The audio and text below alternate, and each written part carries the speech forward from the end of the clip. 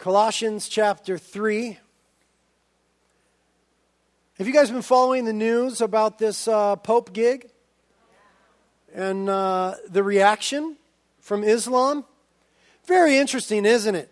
That Islam claims to be a religion of peace. I saw a woman on Fox News. She was a representative for some Islamic society in America, and she was being interviewed about the Pope's comments, and she said that it was an outright lie that Muhammad had ever conquered by the sword and forced people to convert.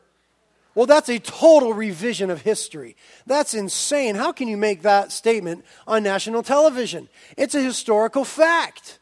Islam wields the sword, and it's being manifest in our presence today. I looked at the news just before the service started here a little while ago, and on foxnews.com I saw this article. It says, West Bank churches burned in light of Muslim anger over papal comments. Because of what the Pope said, there's Muslims in the West Bank burning churches right now. Now, what the Pope did was he was having a talk about rejecting the use of violence by religious movements. And then he quoted a Byzantine emperor from hundreds of years ago who said at one time that some of the teachings of the Prophet Muhammad were evil and inhumane, particularly his command to spread the faith by the sword. And Islam says, that's not fair. Muhammad never said that, and we never do that. And then to prove it, they start burning churches in the West Bank. It goes on and it says, a stone church that was built 170 years ago was torched before dawn. Its entire inside was destroyed. On Saturday, Muslims hurled fire bombs and opened fire at 5 churches in the West Bank and Gaza Strip to protest the Pope's comments. Religion of peace, my eye. This is the face of Islam. We've been warning you against this, about this. We've been asking you to be educated as Christians. Islam is not a religion of peace. That is a lie. That is a falsehood. This is the face of Islam. Listen. There's one, it wasn't even a bad comment. Do you know how much more horrifically people slander Jesus Christ on the college campuses every day? Do you understand how Jesus is slandered? When was the last time we picked up arms and started blowing up places? Opening fire? Listen, it's not the same God, Allah and the God of the Bible. It's not the same God. This is not a peaceful religion. They have an agenda as prescribed by the Quran. And the way the agenda is being manifest today is that they earnestly desire the destruction of Israel, America, Christians, and Jews. Do you fall into one of those 4 groups? Yeah, most of you are in 2 of them. Islam is not your friend. It is not a religion of peace. Please be aware in these last days. Please be bold with the gospel of Jesus Christ. Amen? Well, we're in Colossians. That had nothing to do with the sermon, by the way. That was just my little thing. Now we're in Colossians chapter 3. We're going to be looking at verse 6 today. Just verse 6, that's all. But we'll start in verse 5 for context. Well, we better start in verse 4 for context, really. When Christ, who is our life, is revealed, then you also will be revealed with him in glory. We talked about that last week. We talked about the rapture and the second coming. Therefore, in light of these things, consider the members of your earthly body as dead to immorality, impurity, passion, evil desire, and greed, which amounts to idolatry. For it is on account of these things that the wrath of God will come. The Bible says here in Colossians chapter 3, verse 6, that it is because of such things, as the sins mentioned in verse 5, that the wrath of God will come. Today we're talking about the wrath of God, and we will begin to talk about hell. Very interesting on a day where ashes are falling from the sky outside, and it's about 110 degrees in the sanctuary right now. But that's our topic for today. Nobody's going to enjoy this message today. Nobody's going to enjoy this message. Listen, if you're a liberal Christian and you're moving away from recognizing the Bible as the infallible, absolutely correct and authoritative Word of God, then you don't like this message. Because you fall into that camp. Most of you have rejected hell as being a literal thing, though the Bible speaks about it very clearly. So you won't like this message today if you're in that camp, if you don't believe the Bible to be the absolute Word of God. If you do believe the Bible to be the absolute Word of God, and you believe in the wrath of God and in hell is a literal place, you hate this message today because there's a love in your heart for humanity, and you dread the thought of anybody experiencing the wrath of God or the reality of hell. This is not a popular message. Nobody should like this message today. But it's the truth. Truth is not always fun. It's simply the truth. Let's pray that the Lord would bless our Bible study. Lord, thank you for your word. We do believe it to be inerrant and fallible and absolutely right in everything that it asserts and affirms. We just pray today, Lord, that you would impart truth to us through your word. Lord, I'm unable to do what you've called me to do today apart from you. So we would ask together in prayer that you would anoint my thoughts, that you would anoint my lips, that every word that comes from these lips would be from your throne. And Lord, also we ask that you would anoint our hearts to receive the word, that our hearts would be soft, that you would really author our hearts this morning, that we would see the truth of your justice and your wrath, but we would cling to the depth of your love and the cross. And that you would strike that balance in our heart, in our lives, in our evangelism. Make us more like you today, Lord. Stir us up by the teaching of your word and the moving of your Spirit for the furtherance of your kingdom now. We ask it together in Jesus' name. Amen. Amen. Well, if you have a translation other than the New American Standard, you may have noticed that in some of your Bibles will have it, some of yours won't, and added few words at the end of verse 6. Verse 6 reads in all of our Bibles, basically, it is on account of these things that the wrath of God will come. And then some translations also include upon the sons of disobedience.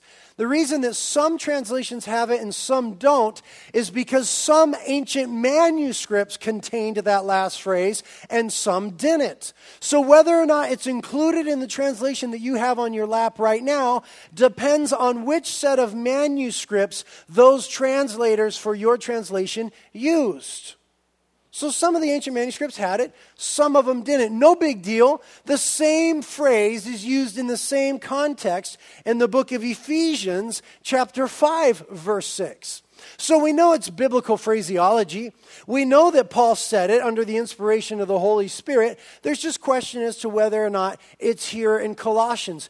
Don't sweat it. Don't fret it. It's not a big idea, or it's not a big deal, rather. But the main idea is this: that the wrath of God is coming. Now, the immediate question that ought to be asked in the thoughtful heart is this: why, if God is a God of love? And that's the paramount thing about God. That's what we're told in the book of 1 John. God is love. Why, if God is love and a God of love, then why is he also a God of wrath? Because you cannot escape that reality in your Bible unless you cut it to shreds. He is a God of love, he is love, but he does have wrath, and he is a God of wrath. Why is that? How do those two exist together? A frequently asked question. Well, the first thing we need to realize when pondering that question is this: the wrath of God is a reflection of the holiness of God. The wrath of God is a reflection, or it might even be better said, is the fruit of the holiness of God. Now, two basic ideas in the concept of God's holiness. One being otherness and the other being moral purity. The basic concept of holy, it means that God is other. When the angels said you are holy, holy, holy, inherent in that concept is that he is other. He is not like you and I or any other created being. Isn't that good news? It's good news. We were made in his image. He's not made in our image. He is not like us. He is totally other. He is infinite. We are finite. He is perfect. We are messed up. So the concept of holiness, it speaks of his otherness, but it also speaks of his moral purity. That he is absolutely pure in the moral sense. Now, we can't even comprehend it. We cannot comprehend the holiness of God as it pertains to purity. Because we're fallen creatures, we're fallen beings. And so in that we have become perverted. We have become corrupt. We have a sin nature. We're not like the Lord. We're fallen, we're corrupted, we're perverted. And so even when we speak of morals in the highest sense that we're able to as humans, it never measures up to the moral standard of God. And it's because of God's moral standard that he has wrath. What do you mean? What are you talking about? Well, listen. God does not compromise on his standard. Isn't that good to know? God doesn't compromise. We're always disappointed with people that compromise. You're very disappointed when a pastor does that. You're very disappointed when a president does that. How much more disappointed would we be if our God did that? The good news is our God does not compromise. He has an absolute standard of perfection, and he won't fudge it.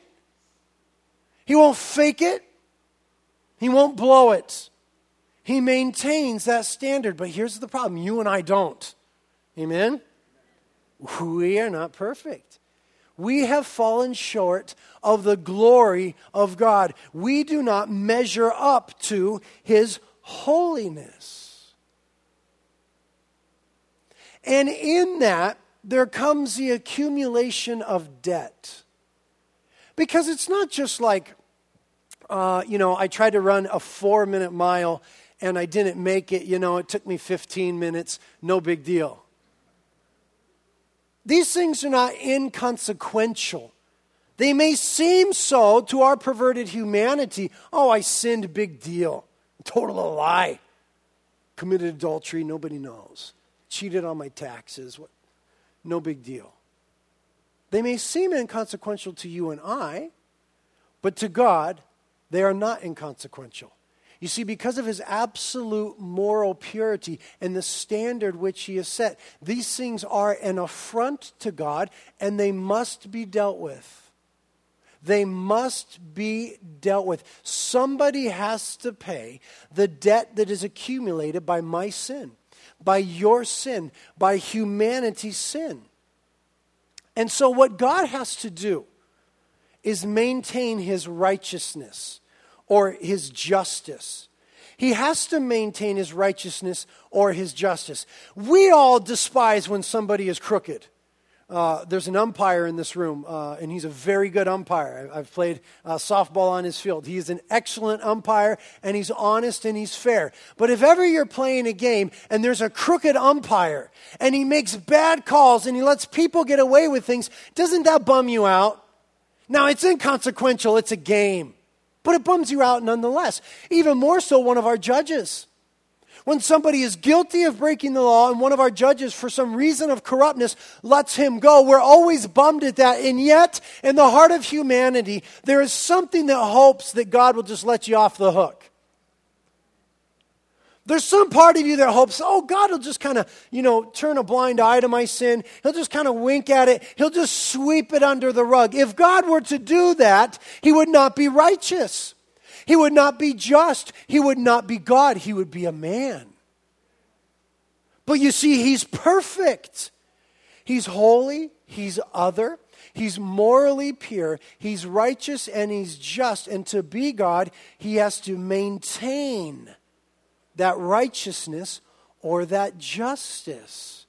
And so to maintain it, he must hand out wrath for the debt of sin. He must hand out wrath for the debt of sin. If you were speeding and you got a ticket and it was $200 and you didn't have to pay it, justice wasn't met. You might have experienced mercy. Someone might have given you mercy. Hey man, you don't got to pay the $200. I'm giving you mercy. Yes, we love mercy. You see, but listen, God can't just let it slide. There has to be justice that is met. I want you to turn to Romans chapter 3. Romans chapter 3.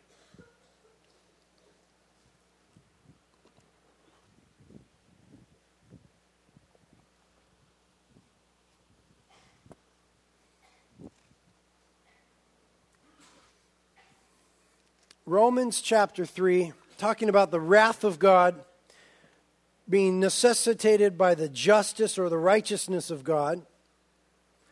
We'll start reading in verse 23, Romans 3:23.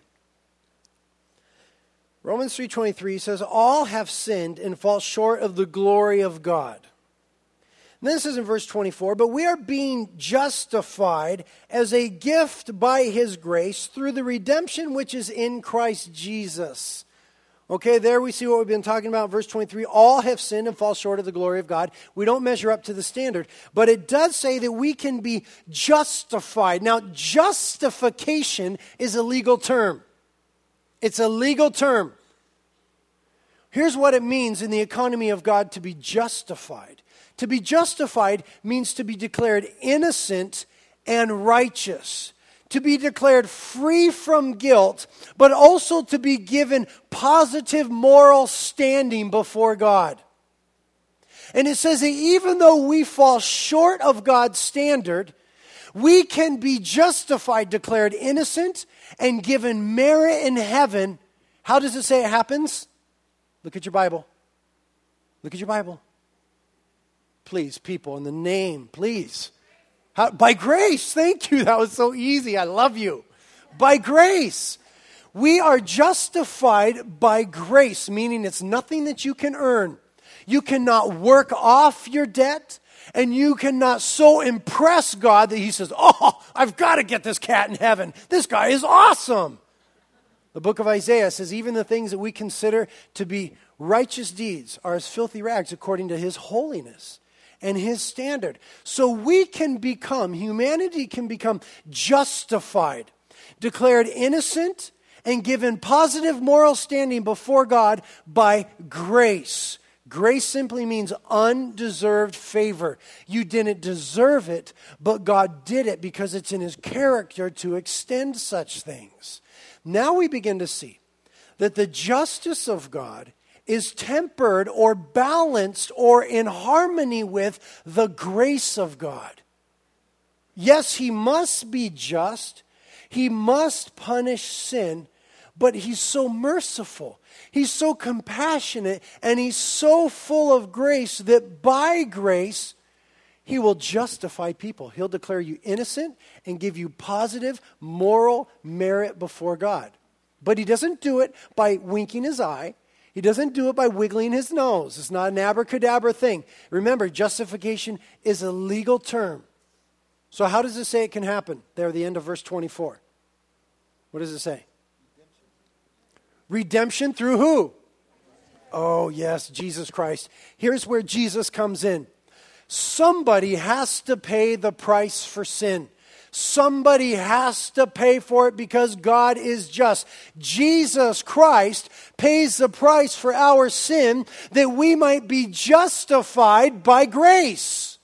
Look what it says in the next verse.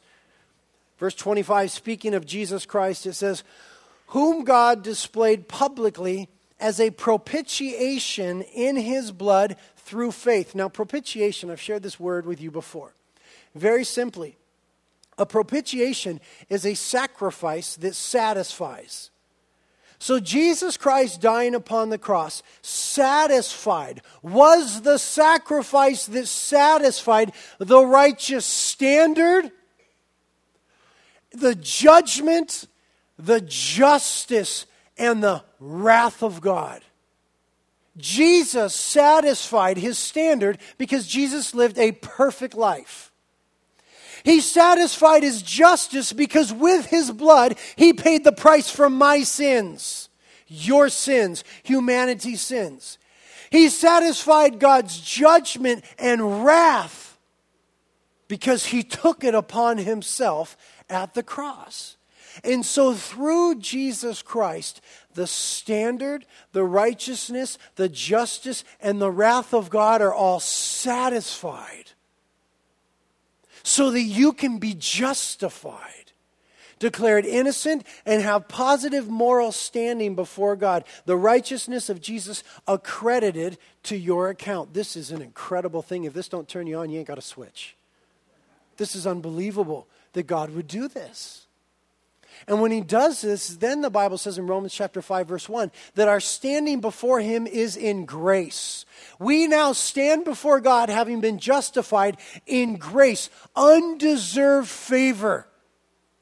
Undeserved favor, that when God looks at you, if you're his child, you've repented of your sins, you recognize that Jesus died on the cross for you, you've received him as your Lord and Savior, God looks at you with undeserved favor. Just, oh, I love him. I just want to pour blessings into his life. And God deals with us then according to grace. But this is no small thing. I want you to see what that accomplishes then as we continue in verse 25, second sentence.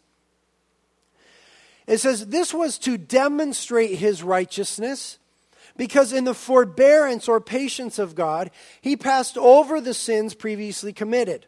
For the demonstration, I say, of his righteousness at the present time, that he might be just and the justifier of the one who has faith in Jesus. Now, Jesus dying upon the cross, paying the price for our sins, and raising from the dead 3 days later. But specifically, the work of the cross was to demonstrate, it says here, the righteousness of God. Because here's what he did in time past. God was patient with sin. He allowed people to sin and to sin and to sin and to sin and to sin and to sin. Now, sometimes God brought judgment and wrath immediately. But historically, biblically speaking, it is not God's way to always deal out immediate retribution for sin. Aren't you glad?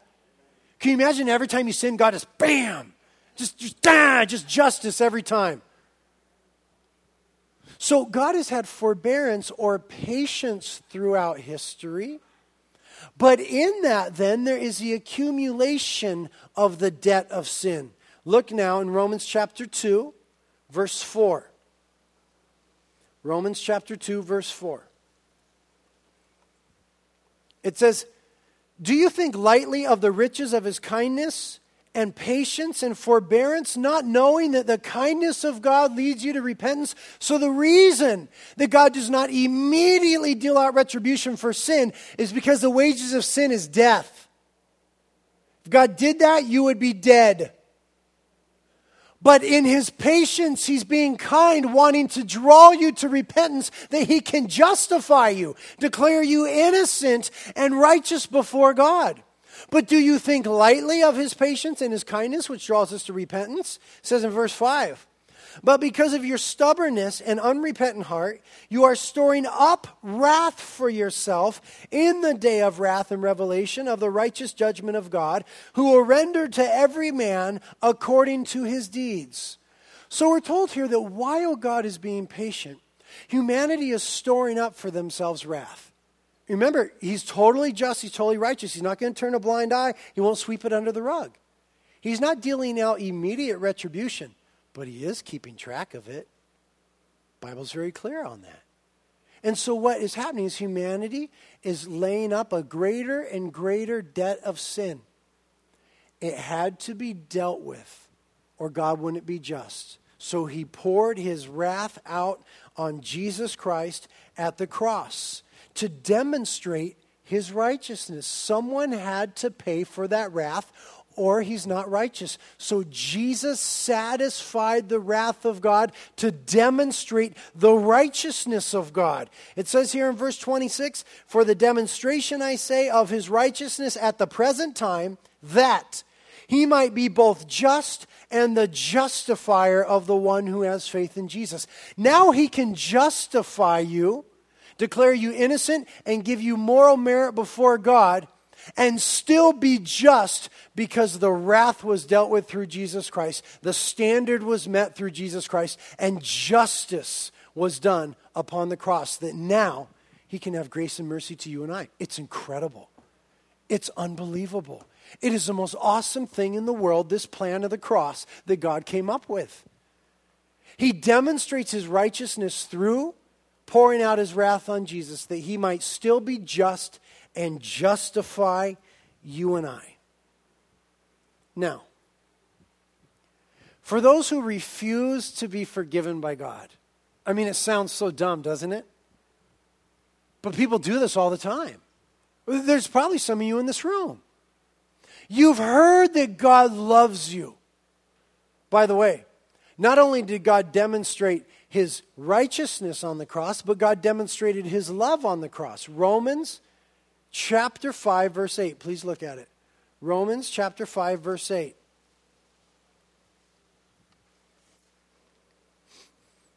It says, but God demonstrates his own love toward us, in that while we were yet sinners, Christ died for us. Verse 9, much more then, having now been justified by his blood, we shall be saved from the wrath of God through him. Notice, God demonstrated his love upon the cross. Please do not reject his love. There's some of you here, you've heard about the love of God for you. You've heard about the cross, and you say, well, it's just not for me. Brother, it's for you. Do you have skin? Then you sin. And if you sin, you need to be forgiven.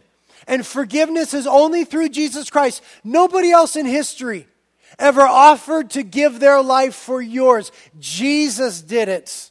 Nobody else in history ever predicted their own death and resurrection. Jesus did it, thereby proving that he is the only Savior of humanity.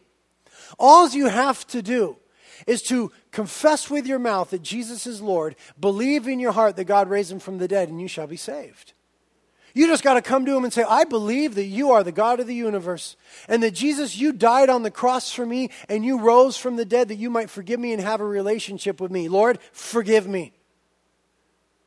Now, if you reject that forgiveness of Jesus Christ, then judicially speaking, there's nothing left for you but wrath. There's no other option. You either allow your wrath to be dealt with at the cross, or you will bear it yourself. Jesus paid the price. You just have to receive it. You just have to make it your own. You just have to actuate it. But if you reject it, then you and you alone will bear wrath. And there's three components to the wrath of God, or three phases or modes or time frames. There is the wrath of God now, the wrath of God in the future, and the wrath of God in eternity. The wrath of God now, the wrath of God in the future, and the wrath of God in eternity. For those who reject Jesus Christ, the wrath of God abides on them right now. That's point number one, okay? The wrath of God now. The wrath of God presently abides on all who have not trusted Christ for salvation. You guys remember John chapter 3, right? Nicodemus and that whole gig. Nicodemus comes to Jesus late at night, and Jesus, I know you're from God, and asking about how man could be born again and all that. And then you remember John 3:16. You remember John 3:16? For God so loved the world that he gave his only begotten Son, that whosoever should believe in him would never perish but have everlasting life. You might even remember John 3:17. For God did not send his Son into the world to condemn the world, but that the world might be saved through him. But do you remember John 3:36? John 3:36 makes things so clear. Jesus said, he who believes in the Son has eternal life. But he who does not obey the Son shall not see life, but the wrath of God abides on him. When you come to Jesus and repent of your sins and ask him to forgive you and be your Lord and Savior, you're given eternal life. Is it awesome? It's wonderful. If you reject that, then the wrath of God, still abides on you, judicially speaking. And you are what the Bible calls, this is horrible. Some of you are going to try to beat me up after this. This is awful. But the Bible calls you in Ephesians chapter 2, verse 3, children of wrath. Not a child of God. John chapter 1, verse 12 says, as many as have received Christ Jesus, to them has been given the right to be called children of God. You only become a child of God when you enter into his kingdom. Until you make him your king, you ain't in the kingdom. You make him your king by surrendering to him and asking him to forgive you, wash your sins, and then you're admitted into the kingdom. But until then, the Bible terms you a child of wrath. and the wrath of God abides on you. Now, he's trying to draw you by his loving kindness we read in Romans chapter 2, verse 4. He's drawing you by being nice to you. God is nice to you. Did you know that? By way of the fact that he doesn't kill you, God is nice to you. The wages of sin is death. And so he's being patient with you, and he's given us the Holy Spirit. He gave the Holy Spirit to specifically the church, but the Holy Spirit has a ministry in the whole world. It is to convict the world of judgment, sin, and righteousness. Convict means convince. So God's Spirit is trying to convince you, hey man, I know you think you're perfect, but you're not. You're a sinner just like Britt and the other 500 people in here. You're a sinner, you need to be forgiven. And the Spirit of God says to your heart, God loves you. He created you, He formed you in your mother's womb. He chose your color of eyes. He loves you. He wants you to spend eternity with Him. But He's totally righteous and holy. And you've got this sin debt issue. But He loves you so much, He wants to pay for it in His Son, Jesus Christ. If you'll just come and repent and ask for forgiveness, then He will forgive you. And you will enter into and experience and live in that love, both here and in eternity. So, you think you're getting away with something, but really it's God being kind to you, not dealing out immediate retribution, and trying to draw you by loving kindness. But if you continue to reject that, then there will come a time where God will turn you over to your own passions. Here's your homework assignment for this week. Please write this down. You'll be dealing with this in your home groups. Romans chapter 1, verses 16 through 32. Romans chapter 1, verses 16 through 32. It's part of your homework. Make sure that you read that. In there, you'll see the description that no man has an excuse to reject the reality and the truth of Jesus Christ. And if someone continues to do that, then here's what God will do in His judgment. There comes a time where God says, okay, you go do what you want to do. I've been trying to draw you. I've been trying to convince you. I've been revealing my love to you. I sent a 6'6" preacher to tell you about my love. You've rejected it. You do what you want to do. And you'll read there then what humanity does is dive headlong into perversion. And for that they reap the recompense in their own body, you'll read in your homework. In other words, they reap what they sow. God will not be mocked. You will reap what you sow. And it is the present wrath of God. The way God's wrath is manifest right now. And that there comes a time where He says, that's it. You go do what you want to do. Go ahead. And He takes His hand off you. And the Holy Spirit is no longer drawing you. And you are left with the destructive force of your own sin apart from the mercy of God. And that's wrath. We don't see it that way. We call it freedom. I want to do what I want to do. Get off my back, Christian. Why are you bugging me? Book of Proverbs says there's a way that seems right to man, but in the end, its way is death. When God takes His hand off your life and says, you go do what you want to do, you will experience the heartache and the heartbreak and the destruction of that. And that is part of the wrath of God. It's the wrath of God that's manifest now. Please respond to God's loving kindness lest you experience His wrath. Now, there's another part or time frame to the wrath of God that we'll mention right now. Point number 2. The wrath of God will be poured out in the physical realm on the unrepentant in the future. Okay, the wrath of God will be poured out in a worldwide sort of way in the future. It's known as the tribulation period. I already gave you these references last week. But in the book of Revelation, we are told explicitly, without mistake, not able to confuse us, we are told for sure that the tribulation is the wrath of God poured out on an unrepentant world. We see that several times in the book of Revelation. Revelation 3:16 and 17, chapter 11, verse 18, chapter 14, verses 6 and 7, chapter 15, verses 1 and 7, chapter 16, verse 1, all tell us that the tribulation period is the wrath of God poured out on an unrepentant world.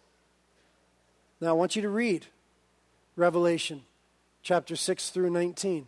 And you'll see there the wrath of God. It's a horrible thing. It is absolutely horrific. And it speaks of that standard which we could never even fathom. He is so holy. Sin is such an affront to him that the only time we really ever grasp that is when we see the wrath of God. It's the only time that we really ever grasp how horrific sin is. And that'll be very obvious in the tribulation period. But I want to tell you this. It is not yet the final wrath of God. And part of what the tribulation period is the mercy of God giving humanity another chance to repent. It is the mercy of God mingled with his wrath, giving humanity another chance to repent. Because listen, the next phase of God's wrath is called hell. There's no chance after that. It's appointed for man to die once, and then the judgment comes. That is the ultimate wrath of God. But what God is doing in the tribulation period is manifesting his wrath in the physical realm, that people could look and say, oh, wow, I must be blowing it. Because we're told in the book of Revelation that the people in the tribulation period know it's the wrath of God. And now, having tried everything, he's trying now still to bring humanity to repentance by revealing his wrath. Listen, didn't God try everything else? He created man and he put him in the garden. He said, okay, here we are, man. You and me in the garden, everything is cool. It's a perfect environment. Everything is cool. Please, you can eat of any tree that you want. Just don't eat from the one tree. It's the tree of the knowledge of good and evil. It's not for you. What does man do? Eats from the tree. God deals with man for a while. And then God says, okay, this has gotten so corrupt. Man is so out of control. In Genesis chapter 6, he says, I'm going to bring a flood. I'm going to tell Noah about it. Noah, build a boat. Anybody that repents, you could get on the boat and be saved from my wrath. Nobody repents except for Noah and his immediate family and their wives. They get on the boat. They're saved from the wrath. Humanity is given a second chance to start over again. They still reject God. They still continue in sin. God says, okay, I'll choose a measly little nation. It's called Yisrael. The least of nations, an obstinate and stiff-necked people, God says in his word. I will choose them to demonstrate my righteousness and my mercy through them. And he said, listen, Israel, you guys don't need a king. I'll be your king. Don't you wish God would say that to America? Y'all don't need a president. I'll be your president. Yes, Lord. We wouldn't say that. History proves it. We'd say, no, we want a president like everyone else. You see, God wanted to establish a theocracy in Israel. He said, I'll be king over you. And they said, no. We want a king that we could see like the rest of the nations. We want a tall, good-looking, broad shoulders, head and shoulders above the rest sort of king. And so they chose Saul. Samuel, the prophet, was all bummed out.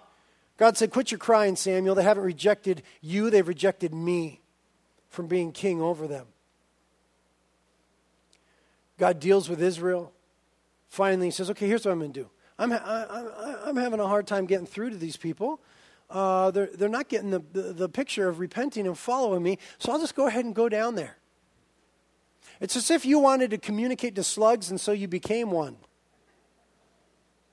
God said, I somehow got to get this through to humanity. He draped himself in humanity when he was born of the Virgin. Lived among us for 33 years, lived a perfect, spotless, sinless life, died a sacrificial, atoning death upon the cross, rose from the dead, conquering sin and death to give new life to humanity, and still people reject him. He then gives the Holy Spirit to the church, by which they receive gifts to preach the gospel to the whole world. He sends the Holy Spirit into the world to convince the world of sin, righteousness, and judgment, and still people reject him. He then gives the world 2,000 years of loving kindness, of mercy, of forbearance, of patience, by which he seeks to draw people into himself. They still reject him.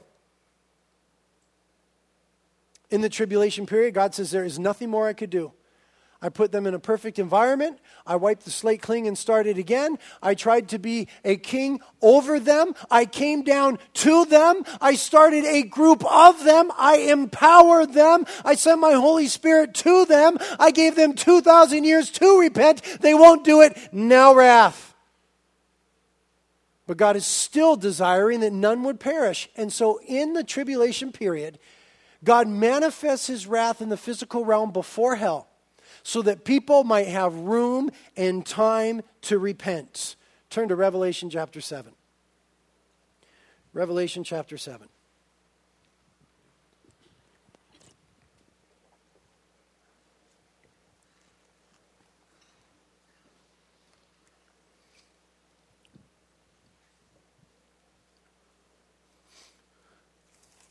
Revelation chapter 7. In the tribulation period, there will be many people that get saved. It's awesome. A whole bunch of people that get saved. You and I know and believe that we will be raptured prior to that time, because God has not destined us to wrath, but to obtain salvation through Christ Jesus. So the church is out of here before then. But then there's a whole bunch of people getting saved in the tribulation period. This is great. Look at it. Revelation chapter 7, verse 9. After these things I looked, and behold, a great multitude which no one could count, from every nation and all tribes and peoples and tongues, standing before the throne and before the Lamb, clothed in white clothes, and palm branches were in their hands. And they cry out with a loud voice, saying, Salvation to our God who sits on the throne and to the Lamb.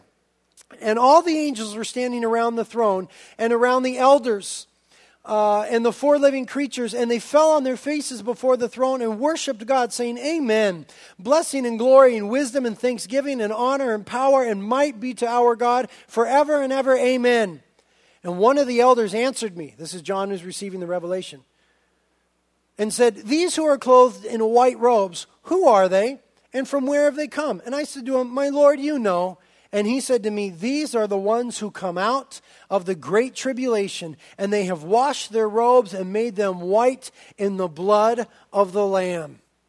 There are hundreds and thousands, I don't know, millions and millions of people that get saved in the tribulation period. God is revealing his wrath. There are people that see it and go, Whoa, I've blown it. Save me, Jesus. Now, not only does God manifest his wrath now for people to repent, but he, in an unprecedented way, communicates the gospel to the world. We're told that what led to this great harvest is the 144,000 Jewish evangelists spoken of in the preceding verses of Revelation 7. There are 144,000 Jewish evangelists, 12,000 from each tribe of Israel, who are anointed to preach the gospel around the world during the tribulation period. And it is partially from their work that we see this great multitude of every tongue, tribe, and nation who are saved in the midst of God's wrath, manifesting the mercy and the grace of God. But as if those anointed evangelists weren't enough, we have the two witnesses in Revelation 11. I want you to read that later on. Revelation chapter 11, we have the two witnesses. These are Old Testament style witnesses preaching in Jerusalem, prophesying of the one true God. And when anybody messes with them, fire comes from their mouth and they fry them. This will be televised worldwide. We also read that the Antichrist at that time slays them in the streets of Jerusalem, and that their bodies are left there for 3.5 days and televised around the world. We're also told that people start to give gifts to one another because the two witnesses have been killed. It is a tribulation time perversion of something we call Christmas. They're giving gifts to each other. These witnesses of God have been murdered in the streets. There's their blood laying in Jerusalem. But after 3.5 days, we're told that they raise from the dead. And they're taken up to meet the Lord. That will be an unprecedented witness for the gospel like the world has never seen. And as if that wasn't enough, turn to Revelation 14, please. Revelation chapter 14.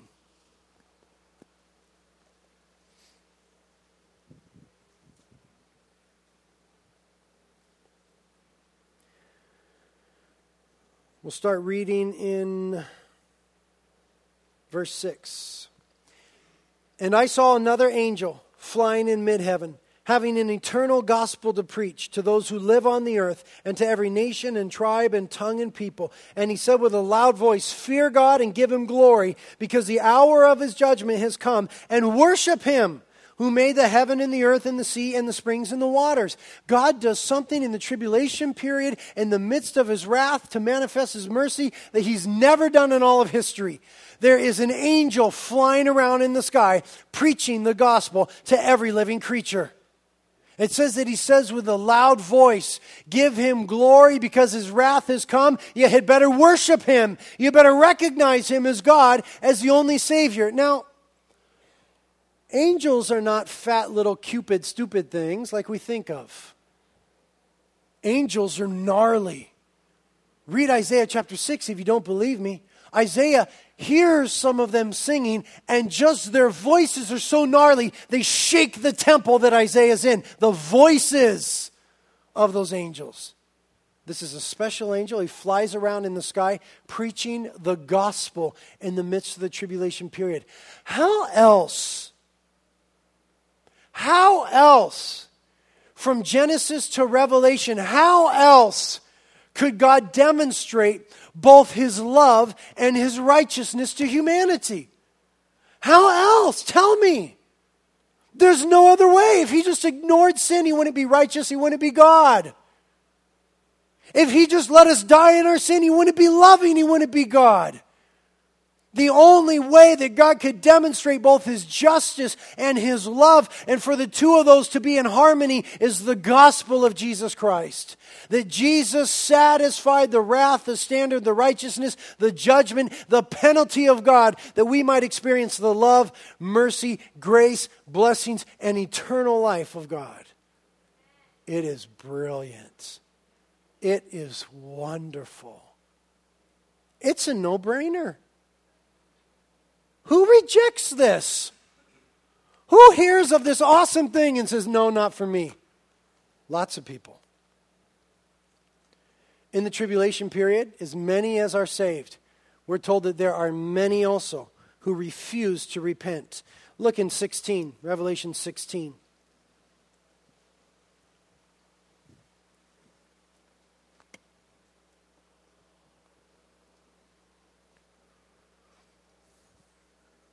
Revelation 16, starting in verse 9.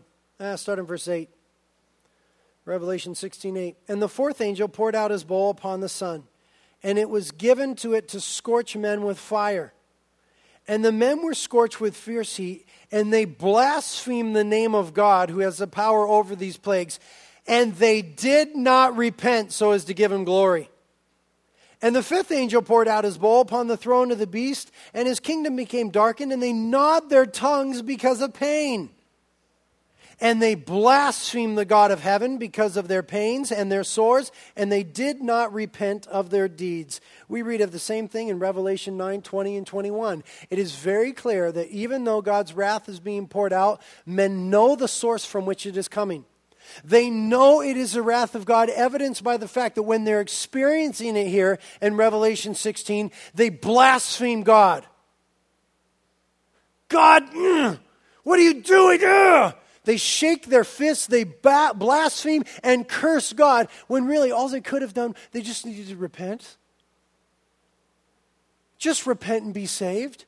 They knew it was God. They knew it was the wrath of God. It's evident that it is just for God to do so, but if they would just respond to the gospel and repent, they would be saved. In that, God demonstrates the depravity, the corruption, and the absolute utter rebellion of humanity. What more could God do? What more could God do? He put him in the garden. He gave him a second chance. He came down to earth. He poured out his spirit. He tried grace and mercy. Now he tries his wrath. He's preaching the gospel through the 144,000, the two witnesses, and the angel in mid-heaven, and people still will not repent. Guess what? They deserve hell. Not because they won't repent, but because of sin. It says back in our text of Colossians chapter 3, if you can remember back that far, verse 5, it gives us a list of sins, including immorality, impurity, passion, greed, and idolatry. And it says it's because of these things that the wrath of God will come. Guess what? You deserve hell. I deserve hell. According to the standard of God, each one of us deserves hell and wrath. It is only because of the mercy and the grace of God that we don't receive it. So there is a wrath of God that is present. There is the wrath of God to come in the future. And we're not going to get today to hell. I hope none of you get to hell ever. But in our Bible study, we're not going to get to it. I'm on page 2 of my notes, and I have 9 pages. So this will become another one of our fabled series. But I'll end by saying this today. I am begging you. I don't know who you are. If I knew who you are, I would come out there and I would hold your hand and I would look in your eyes and I would cry at your feet. I am begging you to repent of your sins. God demonstrated his love for you when he gave Christ Jesus to die for you. The Bible tells us that he does not want anybody to perish. He does not want anybody to experience his wrath. He wants everybody to go to heaven. The choice is solely yours. I am begging you today to repent of your sins and be forgiven. All it is this. All it is this. You say it in your heart, God, I'm a sinner. I do wrong things. I've blown it. I understand now that you're a Savior, that you died on the cross for my sins. I want that forgiveness, Lord, forgive me. As best as I know how, I repent, I turn from my sins, I turn to you. As best as I know how, Lord, forgive me and be the king of my life. Forgive me and be the king of my life. When you do that, God will forgive you and he'll be the king of your life. It's just talking to him, it's just prayer. I'm going to lead you in the prayer right now. And you could just pray it in the quietness of your heart. I'm going to give you that chance right now. Let's all bow our heads.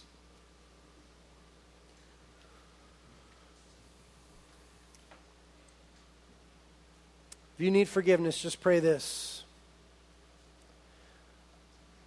Lord, I'm a sinner. I know I've blown it. I know that I've walked away from you and done wrong things and that I've rejected you. But now I'm hearing of this wonderful news of your grace and your mercy, and I want it. God, I turn away from my sins. I turn toward you. I don't understand all that it means, but I ask you to forgive me and to save me. Jesus, I ask you to be my Lord. I don't even know all that means, but I know I need it. Give me eternal life, God. Thank you. I believe now that I'm forgiven, that I'm washed white as snow. God, I pray for everyone that prayed that prayer, that you'd flood their hearts with a total sense of your grace and mercy right now. You would just totally flood them with a sense of the newness of life. Washing them white as snow. Lord, wash away the guilt right now, Lord, please. Wash away the shame. Wash away the condemnation. Wash away that dirtiness, Lord. Wash it away. Make them brand new, Lord. Thank you that that's what your gospel does. Make them brand new, Lord. If you prayed that prayer, Jesus said that there is joy in the presence of the angels over one sinner that repents. If you prayed that prayer, the God who created you is so excited, he's so stoked about it, that Jesus said there is rejoicing in heaven over you. And it's much louder than this.